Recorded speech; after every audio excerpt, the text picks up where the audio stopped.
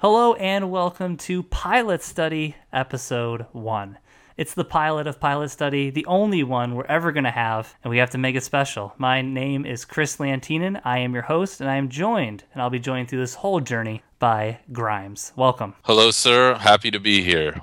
Today we're doing the pilot episode of The Twilight Zone, which originally aired on October 2nd, 1959. So let's put 25 minutes on the clock. Pilot Study with Chris and Grimes. They're talking all of your favorite shows, but only the pilot episode. That means the first show, in case you didn't know. And you never know what show they're gonna talk about, but they're only gonna talk about the first one. And that's the premise behind Pilot Study. So to get us started here, let's do a quick episode breakdown of that pilot episode. Again, we are going to be doing a 25-minute episode, the exact running time of the actual Twilight Zone pilot, and that's how we'll be running it for all of the episodes. So hopefully there's not like a 3-hour long pilot out there that I'm missing at some point. I think the Fargo one, the recent Fargo show, was like 2 hours, so we'll have to wait until we're, pros by then. But let's do the quick episode breakdown. I'm going to hand that over to you. All right, so in this episode of The Twilight Zone, the character Mike Ferris finds himself alone in the small town of Oakwood. He has no recollection of his name, who he is, where he is. He has amnesia, he thinks. He's wandering through the town trying to find anyone living or dead. And the tension just builds and builds and builds till near the end of the episode until Mike has a breakdown. We won't talk about what that breakdown entails quite yet. Right. But that's the basic breakdown of the episode. And I'll go over some of the key people that were involved. We have director Robert Stevens.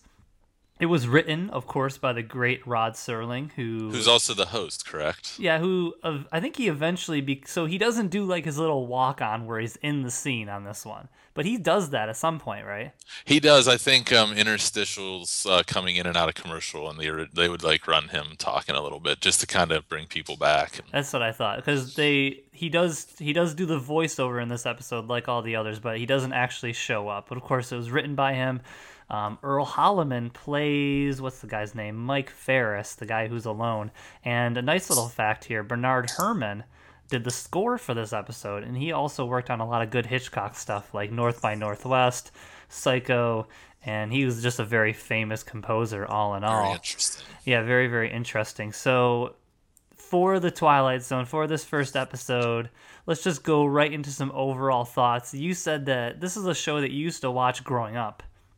And I did. It kind of scares you when you were growing up. It definitely scared me. It's the black and white.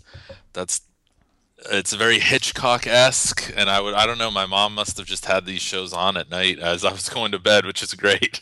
But yeah, I've always been scared of the Twilight Zone. Even watching this again, it definitely got my blood pressure up, and I was just like waiting for what was going to happen to this guy. It's interesting that we're starting with this show because it's really different than a lot of the pilots we're going to talk about, in that it's an anthology series. So it kind of misses the pitfalls that most pilots have to go through, because it doesn't have to like build any character up really, because it doesn't have to like set up anything for future episodes. Right, it's just one and done stories, and that is great. And it just seems so ahead of its time.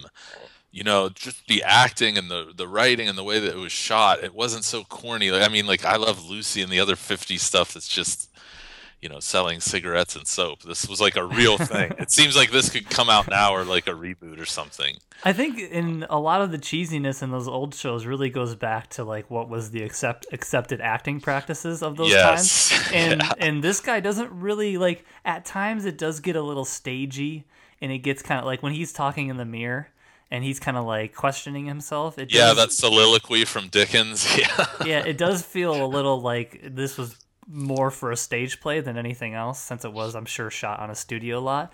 Right. But really, that's the only time that it feels really not modern, I guess we could say. And the anthology thing is weird because anthologies are kind of coming back now. Like, you have Black Mirror. I think I recommended that show. Did you ever end up watching Black Mirror? Not yet. Okay, that's on Netflix if anybody's interested. It's a really, really good anthology show. And we also have things like True Detective, which I'd call an anthology, but season by season, it changes. And we have American Horror Story, we have Fargo. So a lot of places are kind of going with the anthology. We can reset this at the end of the season or episode type of approach. But I mean, obviously, the Twilight Zone is the most famous example of being able to do this. Yeah, and they did it. It's just. I can't believe it's from 1959. I don't know what more to say. It just seems like so current. I feel like we're going to run into a lot of pilots that we dislike because they have to like set up those characters. They have to do those first introductions. Anything with a laugh track.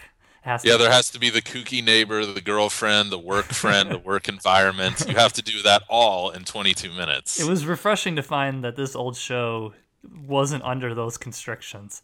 It would be funny to do like old 50s shows like I Love Lucy, the pilot, and see if they had if their pilots are as bad as the ones we get today. Which, I bet they. I'm trying to stay away from anything released in the last couple of years for a while because that's just going to be really depressing. Even pilots like Parks and Rec and The Office suck. And those are like shows that ended up being really good. So I guess we're getting off track, and we only have 25 minutes. So. That's okay. So do you just want to kind of talk about the opening and maybe how they shoot that beginning scene, with the diner and everything? Yeah, so it opens, and this guy's walking on a road, seems like out of nowhere, and he comes upon a cafe. It's just, here's music. Very loud music, goes in to investigate. I love the prices on the wall too, just as an aside there. It's like 30 cents for a breakfast or whatever. They have all these vegetables listed for like 10 cents. I thought it was weird. But anyway. That would be nice. So he's walking in this town, here's music, there's food, cooking, coffee, diner, typical normal 50s diner you would expect. Jukebox, he starts talking, nobody's there. Nobody's answering. He goes behind the counter, no one's there. He goes out back, and he's just, that's when you start to realize that he might be alone. Yeah, the tea's still on, and it seems like people have recently been there and all just kind of like decided to leave him. I like this line in the beginning where he says, "I got $2.85, American money." Right.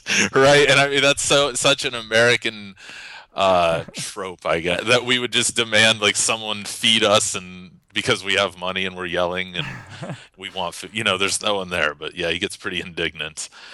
These are the kind of the notes I had about the beginning. I had great baked good props. Everything looked really delicious. Like, yeah, stuff looked real. That's a lost art. And with the mannequin thing, so he leaves the diner after he asks where people are for about 1 billion times.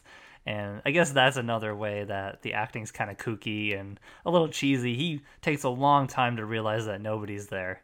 Yeah, and I noticed during that part, as the suspense did kind of start to build as he's leaving the diner, they did do some great, like, still shots while he was, to kind of maybe, I don't know, help along with him just constantly saying, where's everybody? In that weird 50s TV accent. Like, kind of British, kind of stuck up sounding. That all those actors seem to have too, but there were some just like good empty public area shots. I had that note here during that time, as well as I didn't mention baked goods specifically, but I noted like the burning cigar once he gets to like the soda shop or whatever. The mannequin. I skipped the mannequin. So then he leaves the cafe. He's wandering through town. It's super empty. He finally sees someone, and he's talking, having this long conversation, kind of explaining his scenario, and he gets up to it, and this really freaked me out. I actually jumped in my chair. It's a mannequin. And I also noted, like, mannequins and dolls and puppets and like little kids, anything that's not supposed to be scary in regular life always freaks me out way more in like a scary show or movie. I think you're afraid of women and having children someday. Yeah, this must be about issues here. But like, when I was a mannequin, I don't know, because then I'm thinking, is she gonna come to life and like kill this dude? Is she like? And then it showed the mannequin factory, and I'm like, if he goes in there and they're like mirrors and living mannequins and stuff, I'm out. I can't watch it. Before we do too much of the beat by beat, let's get into some themes that play here. And I did pull some information from the AV Club, so I do want to reference them. I think I have the writer here somewhere, so I can eventually Todd Vanderwerf was the writer, and he published a review on this episode back in 2011. And he made a suggestion that the town that he's in could be like a nuclear testing site that's about to be hit. And I thought that was a really interesting idea. Like something like out of, this is a bad reference, but Indiana Jones, the latest Indiana Jones. Have you ever seen that one? Unfortunately, no, so I'm not going to get the reference. Okay. Right? I don't think you want to. Just stay away from it. Okay. Yeah, I mean, everyone said it was terrible, so I'm like, I'll save my couple hours and $20. And he also wrote about the show's relationship to the World War, which I thought was really interesting. Because the bombings happened in 1945, the nuclear bombings, and he writes that, and the specter of the atomic bomb hangs over every single one of these episodes. He reviewed several in that little block, I think. A monster that could end human life in a few minutes if someone would just push a button. The Twilight Zone is all wrapped up in that terror, and the idea that the world as it should be is not the world that is, and the world that existed before Hiroshima and Nagasaki is also not the world we're living in anymore. So he comes to this empty town. It looks like it hasn't been decimated, but it's completely devoid of life, and it's not the world it was before the bombings, is what this author is pushing forth. And I thought that was a really interesting way to kind of bring in what was going on historically at that time with the themes of the episode. Yeah, and not having that context, not living it, thankfully, and remembering that. I guess the fear of the bomb isn't. And we're now afraid of Al Qaeda and ISIS and stuff, so it's a different fear, and it's much less real, I guess, because those wars aren't being fought here. There's not a ton of threat usually of like that happening here anymore. But I think he did mention too, like that in the episode, like if it was the bomb, like everything's still here. Oh, so he did actually say something about the bomb. He did. Oh, Yeah, so that makes sense. And of course, the other big theme at play here is solitude and loneliness. And, I guess we should eventually, we're going to spoil the ending in a lot of these. Not many will have like twist endings, but he is in a simulation of sorts that his mind has drifted to this empty town. And the simulation he's in, being watched over by these very stereotypical army generals, like the worst men alive, just watching over him, is that they're simulating his traveling to the moon and the time that you would be alone while traveling to the moon. So I can't remember how long he makes it. Oh, I actually do have it. 488 hours. He's in this box that they have set him up in. So I wrote that down too. And I think a misunderstanding, or some misunderstanding somebody could have, is that they were trying to simulate this experience. Like they were trying to make him have this vision, but this is all his doing. This is him creating an alternate reality to kind of stave off loneliness, I think, right? Is that what you took out at the end? That is, and I was really thinking about that and wondering what this, the military tends to just use who they view as nobodies just for purposes like this. So that with the bomb stuff and the fact that it was right after World War II and during the Korean War and all these war, like, it's easy to believe they would do this to somebody for real. And then he eventually figures out he's in the Air Force in this simulation. They talk to him afterwards, and he seems like he's kind of a big deal. Like he's gonna go to the moon, right? Right, like this, and 10 years later that happened for real. So maybe this part of like the sci-fi angle here. But what I thought was like the loneliness of like space travel and that post-war life where everybody kind of like went to the suburbs and there was no more, there was a lot going on in society, and the more you think about it, you can pull a lot out of this episode. But loneliness, isolation, going to the moon, bombings, like what it was to be an American at that time, it's all pretty crazy. And they say that the one thing they can't simulate is man's hunger for a companion. So, of course, they're referencing that loneliness. And my question, maybe I just don't know a ton about space travel and, and things like that. Are they just sending one person to space? Maybe there's going to be like no friends. maybe it was like the first human space monkey, like see what happens, test flight style, and like they needed a guy with the intestinal and intellectual fortitude to handle that. Maybe This this guy wasn't it. this guy obviously did not have it. No, another thing I'm thinking is if he's so lonely and he's isolated, why, when he creates this place in his mind, is it empty? Wouldn't you create like Why don't you fake create people? Like at Weirdo. least like a girl or something. Come on. Right. So he failed the test. He cracked, like the general. This guy's out. Did they kick him out of the program at the end? I think they took him out on a stretcher underneath a blanket. He was all sweaty, so I don't know. I don't Does he think get to stay in the Air Force? Is he going home now? Like, what's his problem? But I wish I did the math for how many days 488 hours are, but I would just be hungry, I think. it's like 2 weeks or something. They said, I don't know. 100 hours is like 4 days. So. Maybe they had him hooked up to some needles for his water and his food. All those fancy electrodes that were available in 1959 in the Yeah. computer. Like, I would, after like 3 hours, I'd need like a snack or something, like maybe some M&Ms or some chips, or like you need to feed me a steady supply of snacks. maybe that's why he kept going to like cafes and soda shops in his hallucinations. He did get ice cream. I do remember that. I also just watched The Martian, and they deal with isolation in like a very humorous way in that program, and it's really this everlasting ideal that shows up in science fiction: people being stranded on planets, people being lost. I was gonna say lost in space, but I think there's multiple people there in that program. But also Moon, which deals with isolation in a different way. I won't spoil the twist there, but it does deal with that idea. So it's certainly something that goes across science fiction and a lot of our history up until today, even a movie that was released just a few weeks ago. I do want to point something out real quick, is that the town in this show is the town from Back to the Future. What? Yeah, I'm not messing around. The like town hall thing, that's the clock tower. Wow. How did I miss all that? Somebody's listening to this who's an expert and is just saying, nope. No, I'm done with this podcast.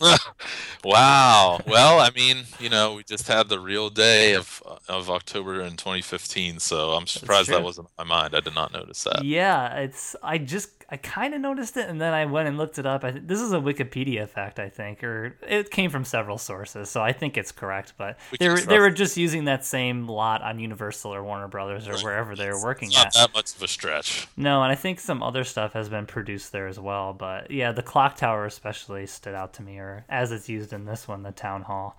Well, what else do you want to hit on in terms of the episode itself? I think we're at about 18 minutes or so.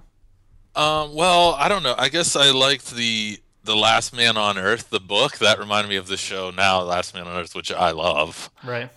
I definitely got that.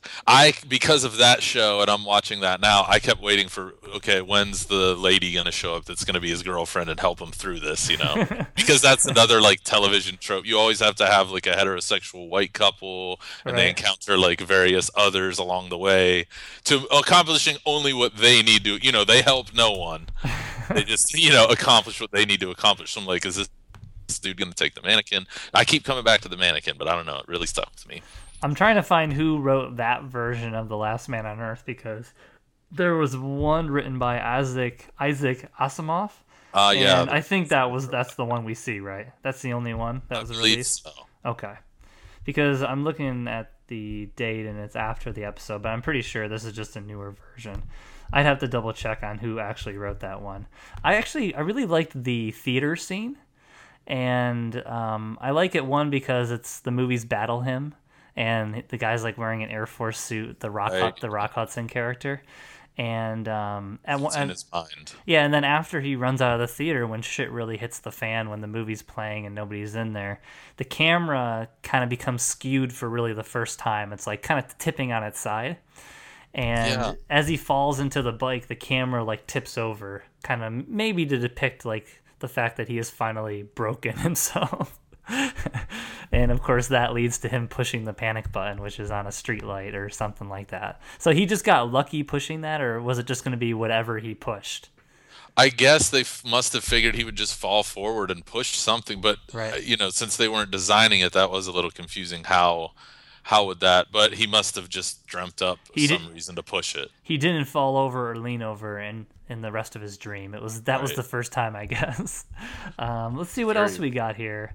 Oh, so a couple more facts. He would, and something that we can discuss really quickly is that when he wrote this as a short story after the fact, he actually added an ending. So he adds an ending of the lead character finding a ticket stub in his pocket when he is being carried away on the stretcher. Would you have liked that ending more, or would you have disliked it? I would like it more as a fan of like closure and tying things up. Mm-hmm. But I kind of like how you just don't know what happened to this guy. Like, he was in the military. He had, this is like another thing that goes back to good sci-fi, which is always questioning like the dangers of power and anti like authority. Oh yeah, so the ending, I like that this guy could end up, just another like messed up vet because of some government experiment. Gotcha. Dangers of overuse. Gotcha. And really, I think they mentioned it at one point, but the way it's phrased, hold on, let me find it. We're really sucking at this point, aren't we? I guess I'm rusty. I just can't find my notes. Hold on. Okay. They talk about the concept of valuing the individual at the cost of progress. So we're going to send this guy to the moon, but by the time he gets back, he may be broken emotionally and in a mental institution. We're going to perform this experiment on him, but it may break him permanently. Right. But So- it's worth it to advance whatever the agenda. And that battle was going on, and probably in spades at that time. We had the war, we had the individual progress of creating the bomb, but what does that do to society as a whole? And we had the technological progress of the space race. And I mean, the first people that were sent into space, they were basically guinea pigs. So Right. it was Yeah, you have progress. no idea but- if you're coming back, if you're going to blow up before you even get out of Florida. Like, you don't know. I mean, so what's that cost? And one more little fact that I want to throw out there is that this is actually the second Twilight Zone pilot that was produced, and we only have a couple minutes left, so I'm going to hurry. And the first aired as an episode of the Westinghouse Desilu Playhouse. So there was another pilot that was produced as part of that show. And I believe the first script he wrote for this pilot that was actually on the network, I think it was on CBS, it was like too dark. And I believe those ideas came back, and maybe they did the episode later on, but it was too dark. So this was a secondary script that he wrote. We can add one of the links that talks about that episode into the show notes so that you guys can kind of read what that Westinghouse episode was about. And the last thing I want to do, and hopefully what we can do every time, is I want to look at a review. So we have an original review from the Hollywood Reporter on the subject. It was the review of that very first episode, and I'll just kind of read a little snippet of it. In fall 1959, CBS debuted The Twilight Zone for television audiences on October 2nd. This is the original review. The debut scored with dramatic impact, infrequently found when the TV camera attempts to focus on the fringes of fantasy, and while short on insight, it was strong on style and solidly suspenseful. So I thought that was interesting because it's mostly known for being an insightful program.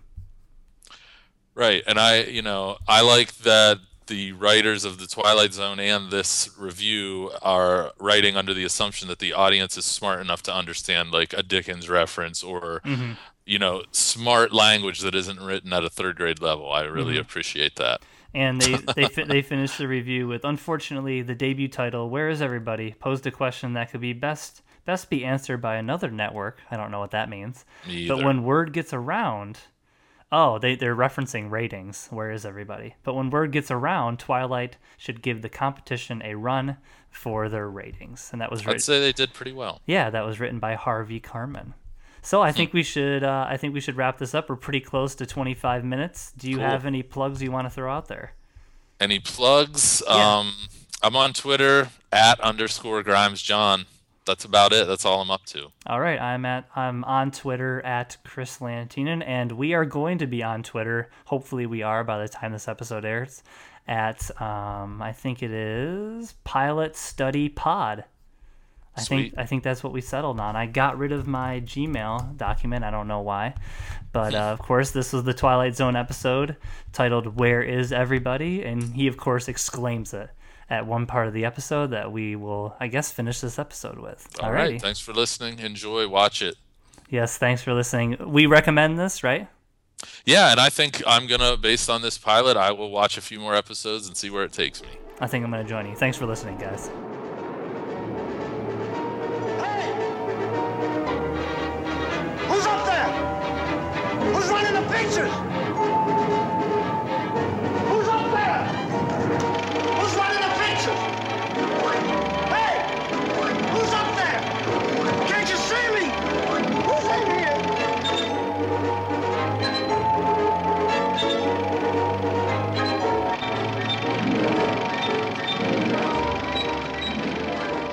Hey, and welcome to a very special epilogue of the Pilot Study podcast.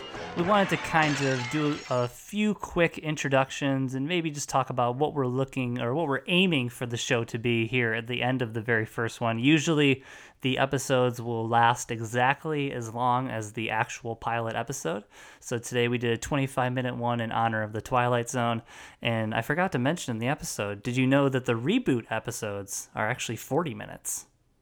I did not. Did you know there was a reboot of this show? I did not. I think I referenced that there should have been one. Turns Host out I had a great idea. hosted by Forrest Whitaker, of all people. Oh, wow. Yeah, pretty. I don't think you wrote it like the previous host did, though. So anyways, of course, my name is Chris. I am joined here by Grimes. We met in graduate school in Edinburgh, Yes. Pennsylvania. Just for a little background, I made a joke about doing acid, and we've been friends ever since. That's true. I thought you were serious, and I was very excited. So, I think it'd be helpful if me and you just kind of talked about the genesis of this project, which, like many projects, was conceived over alcohol. Yeah, it's very rare in life that I meet anybody with my deep love and obscure trivialistic knowledge of pop culture and TV and movies and music, and we definitely have a lot of that stuff in common. And also podcasting, so it kind of like put itself, the idea came to fruition on its own. It was a natural thing, and we had a summer off with not a lot to do.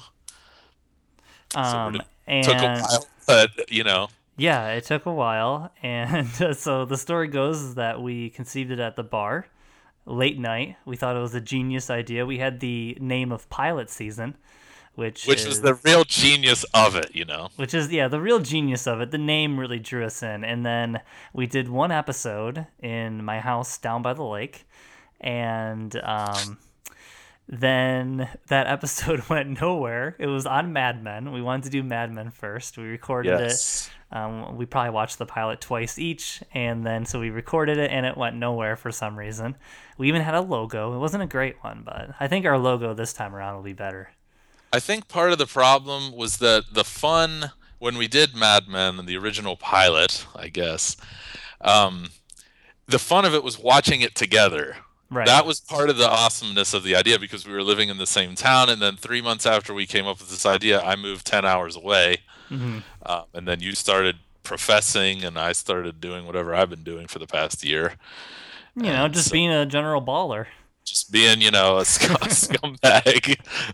but so that doesn't help when people move and do other stuff. But the idea has obviously stuck with us, and I still think it's a good one, even though other people, they've tried podcasts, but ours will be the best. So we were remotivated. We had to rename it to Pilot Study, which I hope is what I called it at the beginning of this epilogue. I already had to re-record our intro because I called it Pilot Season. The show is called Pilot Study. We had to rename it because in the 3 months or the 4 months that we kind of took off, probably more than that, probably like a year, actually. I think it was a year and 3 months. Pilot Season was taken by about 10 other podcasts, all of which started pretty much in that span, so they're obviously spying on us. I have never felt as bad as when I logged into iTunes the other day and looked up Pilot Season to see if we could still use it, and there were like 4 other groups doing the same thing, and they had picked out like really good shows, and they had all these synopses written up, and I was like, oh man. But they're all chumps compared to what we're gonna do, though. There's room for everybody. I mean, for every Mark Maron, there's a Pete Holmes, right? So yeah, who's also very I mean, I'll settle for Pete Holmes' level of popularity. Sure. And Judd Apatow, I'll do that. The one last thing I'll mention is that we are going to be part of the Modern Vinyl kind of family of podcasts, considering that's my site. And I wanted to house it there because I think people that like vinyl records usually like other forms of pop culture, like TV. So this will be our first non-music podcast that we'll be hosting. And I'm glad it's this one because I'm very excited to keep doing it. All right, well, I hope the little epilogue kind of was able to shine some light on exactly what we're trying to do here. We want to just basically take a look at pilot episodes and a whole range of them. They don't have to be good. I think the ones that are bad, they'll probably be our funnier episodes. Yes. Since we kind of consider ourselves funny. I don't know if that's actually true. I consider myself a comedian, so I hope that somewhere out there I'm going to stumble upon a funny saying or something. I think you will. I think you'll have a catchphrase by episode 2 or 3. I'm trying not to swear. I want this because of Modern Vinyl's reputation. Yeah. I do not want to soil it with my potty mouth. As you know, every other word out of my mouth is usually the F word. We have a very Christian brand at the site. Very Christian, very clean. So I want Mike Huckabee and his kids to be able to listen to this on Sunday. Right after the debate, Dad, put on Pilot Study. But here's what we're doing is good. We're going to watch pilots. You can put this on as a companion and watch the pilot yourself. It's the same length of time. You'll have our expert commentary. Right. I think this time we certainly spoiled the episode way early on. But we'll try to for 60 years. We'll try to pace ourselves, right? And try to provide like a commentary, not as it's happening, but some little facts. And it's not going to be directly as a commentary, but you should be able to listen to it along with the episode and kind of have a fun time with it. Yeah. Oh yeah, companion. I guess you didn't say commentary. I'm putting words in your mouth, man. No, I said commentary. Maybe. Anyway, it's a commentarical companion. That's perfect. Let's just leave it right at that. We're inventing words now, and we hope you guys will listen in the future. Pilot Study. Pilot Study, not Pilot Season. Get it right.